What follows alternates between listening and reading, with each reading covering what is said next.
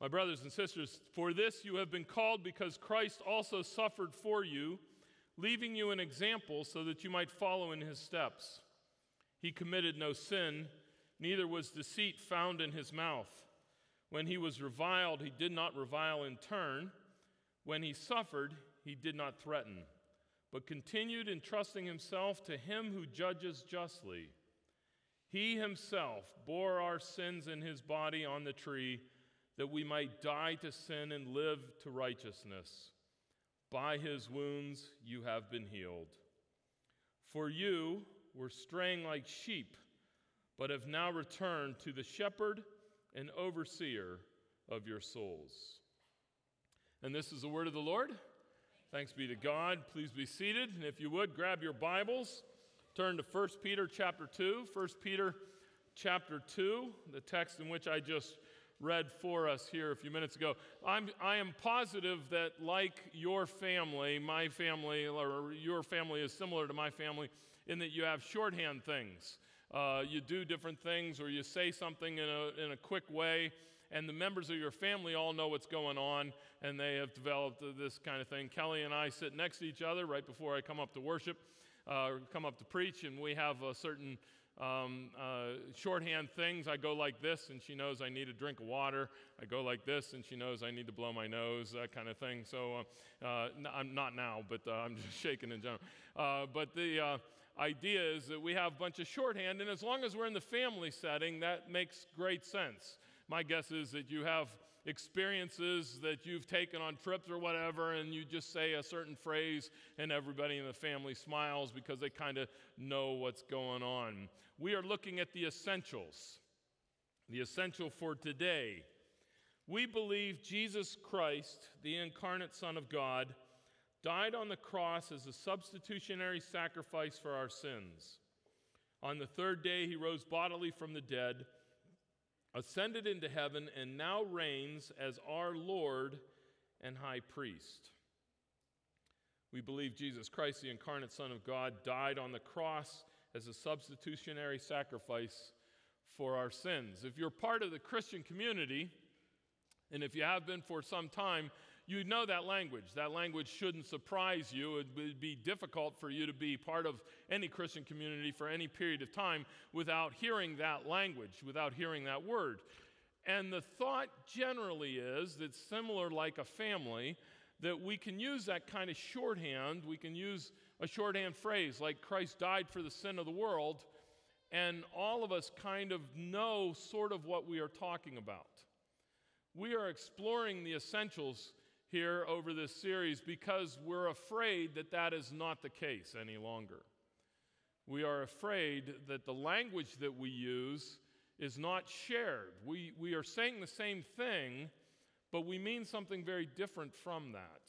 And so one of our great desires here at Hebron over the next couple of weeks together is to continue to reiterate these essentials, saying things that, again, my guess is that all of you are going to be very familiar with, but nevertheless repeating them and stating them so that it's not just the simple words that you're hearing, but the essence of what we're trying to get across, the guts of what we're saying. Because, for instance, our first essential that we looked at a couple weeks ago was the importance of the Scripture.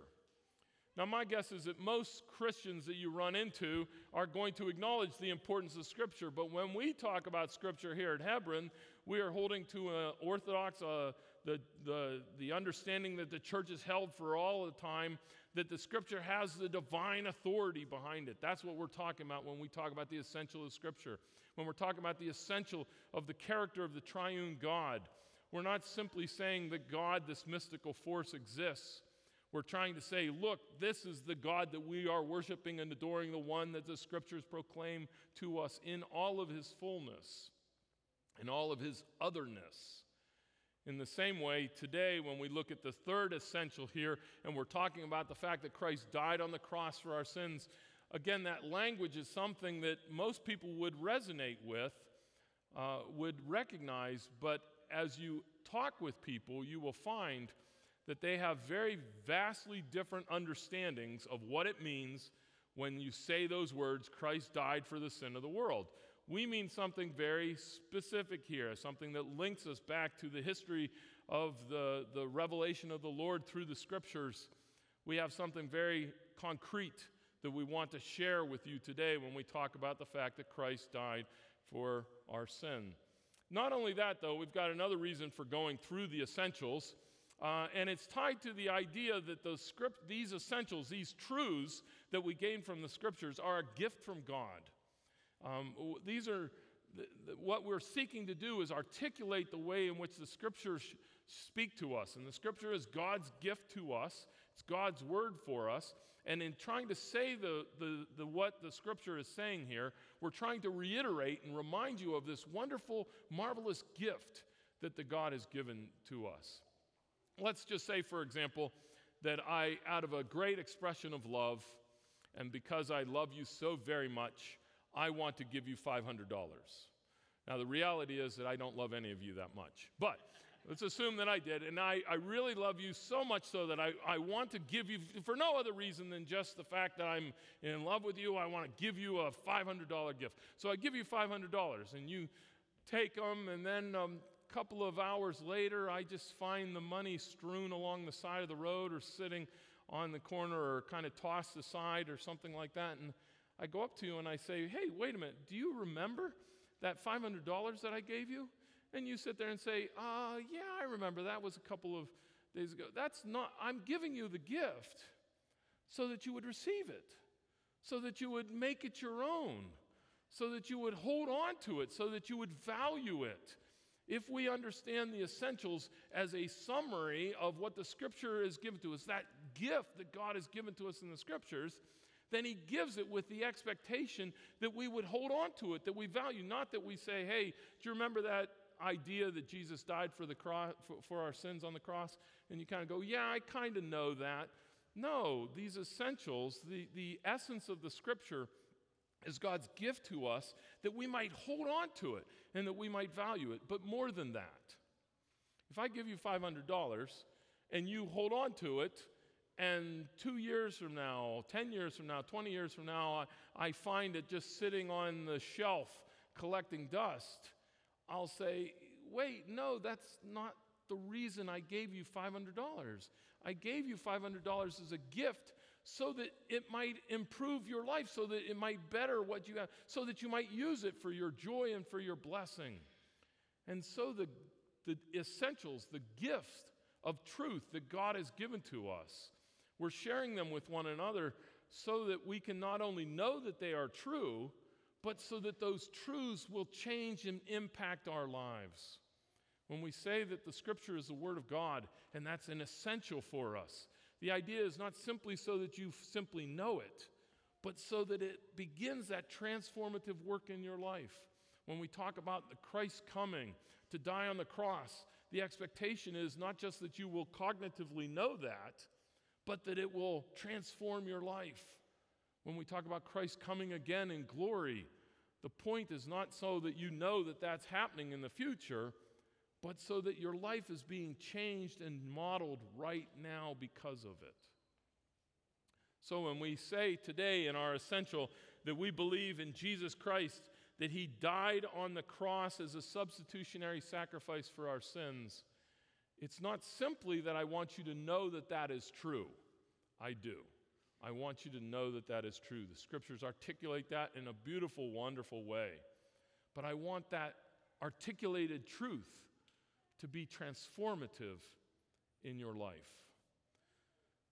So let's look at that articulated truth, and a great way to do that is in the text in which we looked at earlier. So again, if you have your Bibles open in 1 Peter chapter 2, we're going to look specifically here just at verse 24. 1 Peter chapter 2 is a wonderful articulation of Peter's understanding of Christ. Who is Christ in all of his glory? And we're going to focus just here upon verse 24 because it speaks directly to this substitutionary sacrifice. Now, this is a creedal statement. And by creedal statement, again, I kind of mean the shorthand that we share with one another. Christ died on the cross for the sin of the world. That's shorthand. That's a creedal statement. Picture it this way. If somebody asks you, hey, what do you do for work? and you describe what you do for work, my guess is that almost all of us will use some kind of shorthand to describe what we're doing for work. We don't tell every statement. We don't lay everything out that we do. We don't give a blow-by-blow account of every aspect. We can't. We're talking to somebody who doesn't have a knowledge of what we do, isn't aware of it. So if you're a sales representative or a researcher or a cashier somewhere or a homemaker or whatever you do, we find a shorthand way of trying to say it that encompasses everything. People ask me what I do. I get to talk about Jesus. Now, I get to do a whole lot more, I have to do a whole lot more, than just talk about Jesus. But that's a good summary of my job. If you want to know kind of what I do, I get to talk to people about Jesus. You have a shorthand way of summarizing your job. That's good. This is a shorthand way of summarizing the work of Jesus Christ. What did Jesus Christ do? Verse 24, He himself bore our sins in his body on the tree. He himself. Now, it's very clear from the context, and that's why we read the larger verses. I hope that you can go back and make that contact, that the he that we're talking about is not God in general. It's not any specific. It is the specific individual of Jesus Christ. He is Jesus Christ. But the text, Peter emphasizes this himself aspect. If you look at the sentence structure, even in English, it's not necessary. We could say, he bore our sins in his body on the tree. But instead, Peter says, he himself bore our sins emphasizing that self. I don't know all of what Peter's motives were for stressing it this way, but for us today, it is a godsend. He himself, Peter is saying, Jesus Christ, and he's emphasizing, he's pointing at the person, Jesus Christ. He himself, this guy that I'm talking about right now, this guy bore our sins on a tree. Now, the reason why that's so important is that, and I am sure that you've had these conversations with people, when they speak about Jesus Christ or the dying on the sin or something like that, the removal of sin for believers, they talk so mystically, so spiritually, so ideally about Jesus Christ that they're not even talking about Jesus Christ. They say, oh, well, there's this power in this world and, the power of love or the power of forgiveness or the power of, and they make it so disconnected from history, from reality. And if there is something essential, something core about the faith that we proclaim right here at Hebron Church that the elders desperately desire for you to grab a hold of, that is that what we are doing here is anchored in the historic Jesus Christ, in his life, in his death, in his resurrection. When Peter says he himself bore our sin on the cross, he's pointing to an individual, and he wants us to realize that this is not just the comfortable, mystical feelings of spirituality that we likely to have. No, this is the Jesus Christ that I'm talking about. This individual, he himself, bore our sins. First, I want to make sure that you caught the pronoun there. Bore our sins. Sometimes it's easy to depersonalize the work of Jesus Christ or to magnify it in such a way that we lose sight of the individual. Christ died for the sin of the world. So true. The scriptures proclaim that. But the scriptures proclaim that Christ died for the sin of the world, all of them, by specifying and identifying that Christ died for the sin of me, that Christ died for your sin, that Christ died for our sin collectively. Consequently, when Peter here says Jesus himself bore our sin on the tree, if you proclaim that as a creedal statement, if you state that, if you agree with that, you are identifying yourself as one of those people who sin, whose life is marked by sin, marred by sin, and then who consequently Christ died for. This is an essential aspect for our faith that we proclaim here at Hebron Church, for the Scriptures as a whole, and for the faith of the church universal, that Christ died not just for the generic badness that's out there in this world, but he died for my specific badness and for your specific badness. Christ bore our sins. The bearing our sins is, the idea there is lifting a weight. Christ lifted the weight off of you. He bore our sin. When he carried that upon himself, he took that weight away from you. I was on a construction project helping out back in my campus ministry days, and we had to carry this massive log. And so myself and another guy, I don't even know how we did it, but eventually we got the log up on our shoulders, and we were carrying the log, and I was overwhelmed with the weight of it, and I called out for some help, and a couple guys came, and one guy in front of me, one guy behind me, and they shouldered the weight, and they were both about 3 inches taller than me. And so it was great, because, here I am suddenly overwhelmed with this weight, and then suddenly they were bearing not just a lot of it, they were carrying all of it. I just kind of faked it then and walked the rest of the way like I was with those guys, but they were carrying the whole weight. They bore the weight that was overwhelming me, that threatened to drag me down. They carried the whole thing by putting it under their shoulders. And here we have this idea that Christ bore our sin. He carried our sin. But there's also there's sacrificial language going on here. There's negative language. There's bloody language going on here. The word choice that is used is not, if I see you carrying a chocolate cake and I come up to you and say, hey, let me bear that for you, let me take that chocolate cake for you. The chances are that's not the right word. The bearing here is got complete understanding. The overtone of it is a sacrifice, a cost, a penalty, the payment, the weight of the value. So here Christ bore our sins in his body on the tree. On the tree is just shorthand. It's a euphemism. Obviously, we've got the cross here, the wooden cross, and it's a euphemism for the tree here. The tree is just talking about the cross. But he bore our sin in his body. Once again, this is Peter trying to say, look, it is this thing, that it is this person, it is this event that took place in his life. Now, the reason why I appreciate that Peter stresses it like this is that it is so easy to disconnect this experience from Jesus' experience. It's so easy to separate and to say, well, God in his great love forgives our sin. That's true. But God in his great love forgives our sin by putting it on Jesus.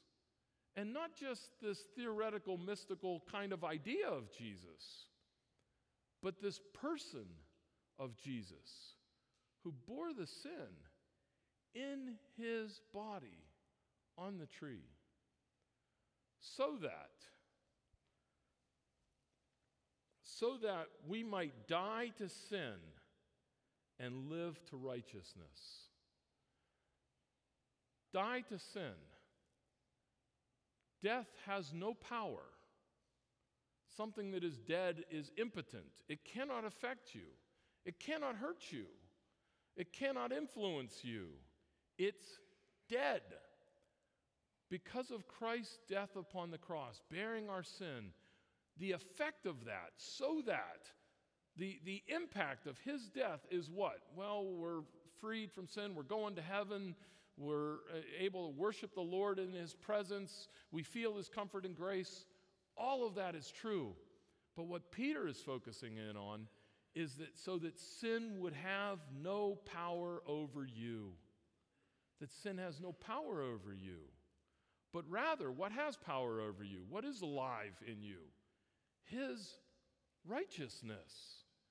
Now, if you're like me, you occasionally get dragged into a sin that you know you don't like, that you know you don't want. you know you need to get rid of. You can't help but look at that thing on the internet occasionally. You can't help but raise your voice to your kids. You can't help but think snide thoughts about your parents. You can't help it. You don't want to, but it just festers in your mind. And here Peter is saying Christ died for our sins. Why? So that that thing that has so much control over your life that just ekes out into the different ways in which you live your life would be Christ's righteousness. Not your sin, but Christ's righteousness that leaks out. And then in that wonderful creedal statement again, he summarizes it. By his wounds, you have been healed. Now you cannot miss the substitutionary step of this. That because of what happened to him, you experience something different today. Because of his death, you are made alive and made free. Theologically, this is called the doctrine of the atonement. We try not to use too many theological terms, just to use a theological term, but this one is worth it occasionally. This is called the doctrine of the atonement, and the atonement is simply a word that means at one with God. How are we made at one with God? And so the serious question is, I like this idea, Christ died for my sin, Christ died, but let's face it, that was 2,000 years ago. 2,000 years ago, this guy died on a cross. Okay, I wasn't even a twinkle in my great-great-great-great-great-grandfather's eye at that point in the game. How is it that what Christ did 2,000 years ago makes an impact in your life today? Now, it's clear that it is. We're stating it as an essential. We're emphasizing the fact that Christ died 2,000 years ago for your sin. But seriously, how is that possible? The doctrine of the atonement is a doctrine whereby the church tries to explain that very question. How is it that what Christ did 2,000 years ago makes me at one with God today? Throughout the ages, the church has come up with, most people, if you categorize them, they'll come up with 7 different distinct ideas on how to answer that question. How did what Christ did 2,000 years ago change my life today? Most people will come up with about 7 different ideas. I think you can summarize them, you can pull them together, there's enough similarity that I think you can come up with 3 main ideas. How is it that what Christ did on the cross, bearing my sin, changed my life today? 2,000 years ago he died without, never meeting me. I never knew the guy. Okay?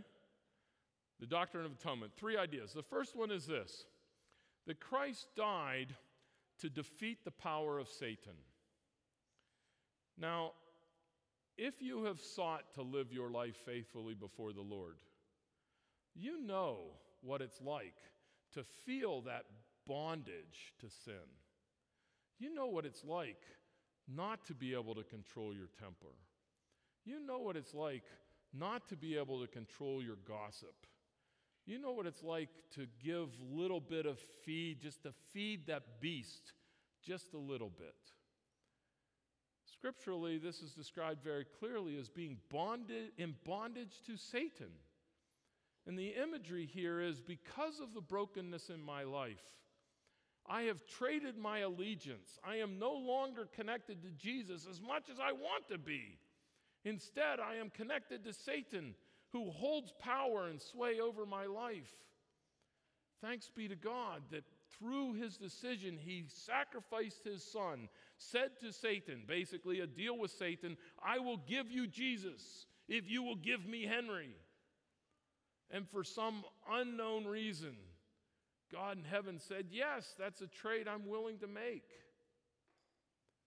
Now, of course, we know from Scripture that that's got great support. Scripture talks about Jesus as a ransom for my sin. It talks about the freedom that we get through the work of Jesus Christ. It talks about the fact that by the Christ's death, he broke the power of death, that death no longer has a hold on my life. It is absolutely true that because of Christ's death on the cross, I have been freed from the power of Satan. You have been freed from the power of Satan. But when I look at the extent of my life, I have to confess that the problems in my life are not because Satan tempts me, not overwhelmingly because Satan makes me do things I don't want to do. The massive problem that I deal with every day is right here. The problems that I see in your life, that I interact with you in your life, can't be written off as Satan's tempting you or Satan doing bad things in your life. It's because it arises from a brokenness inside. And so the church then develops the idea that what happened on the cross is that we are overcome by the love of God. That the cross of Christ modeled God's love for us and points us in a way, gives us an example in which we are supposed to follow. Now, if you have never been moved, overwhelmed by the death of Jesus Christ, I am sorry. And I regret that personally because as your pastor, I desperately want you to have experienced the overwhelming power, the overwhelming emotion of the experience of God's love, realizing that somebody else died so you wouldn't have to. I remember real clearly, it was soon after I became a believer, sitting in a pew, and it was during communion, and being overwhelmed with the remembrance of, oh my gosh, somebody died that I wouldn't have to. And I was crushed emotionally. I was influenced, and I came out of that experience saying, man, everything in my life I want to give to you, Jesus, because of what you have done for me. My guess is that many of you have had those kind of experiences, that you have been overwhelmed by the goodness and the blessings of the love of Jesus. And again, we know scripturally that this is true. In this very text, we are told that Christ suffered for you, leaving you as an example to follow. Greater has no love than no man than this, than that he die for his friends. We are set up to follow in the footsteps of Jesus Christ. But again, when I look at my own life, when I look at the lives of the people I interact with every day, their struggle with sin is not because they don't have a good example. We've seen the example of Jesus. It's not simply because they don't know enough about God's love. They need to be seeing God's love in a different way. The core of our problem is deeper. It's inside. And so the church has developed what I think is a more comprehensive and understandable picture of the atonement. What is it that because of what Christ did 2,000 years ago, I am set free? And this is the idea that Christ died as a substitutionary sacrifice for my sin. Christ died as a substitute for your sin. In other words, all of that residual sin, all of that effect that happens inside, all of that thing that grabs a hold of you, that when you're sinning and you know in your brain that that's not what you want to do, when you know that it's damaging for you, when you can tell that there's a sense within your body that says, this is not for me, all of that has been taken from me and placed upon Jesus Christ. The guilt, the culpability, the punishment, the justice that should be mine is transferred to Jesus so that what is his might be transferred to me. When we say that Christ died for our sin, we are not talking theoretically, we're not talking in an abstract sense.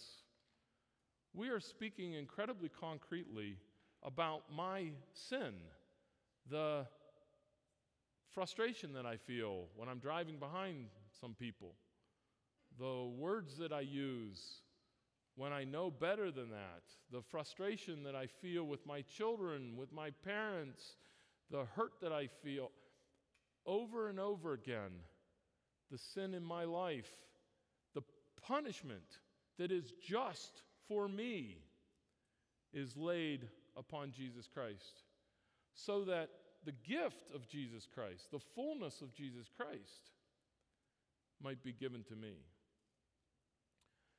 Now, there are branches of the church that do not like talking like this. It sounds barbaric. It sounds gross. It sounds childish that because I lose my temper once in a while, God kills his son Jesus. That's because sin is barbaric. Sin is barbaric. People's interest in saying, well, God is love, and therefore, no, they're missing the point. God is love. That's why he loves you as he does. If you're a follower of Jesus Christ today, I beg you, spend time reflecting anew, not just in your mind, but say, how is my life different today because Jesus Christ died for my sin? If you're not sure that you're a follower of Jesus Christ, no matter how long you've been sitting in these seats, if you're not sure that you're a follower of Jesus Christ, I beg you to go before him. Say, Lord, today I want to know the freedom of you taking upon yourself the guilt of my sin and making me free and new. Please come and talk to me. Talk to Jerry. Talk to Brendan. We want to share of this great gift that the Lord has given to us. Let's pray together. Father in heaven, how grateful we are that you have not left us without a witness, a testimony of that great, passionate love that is ours in Jesus Christ.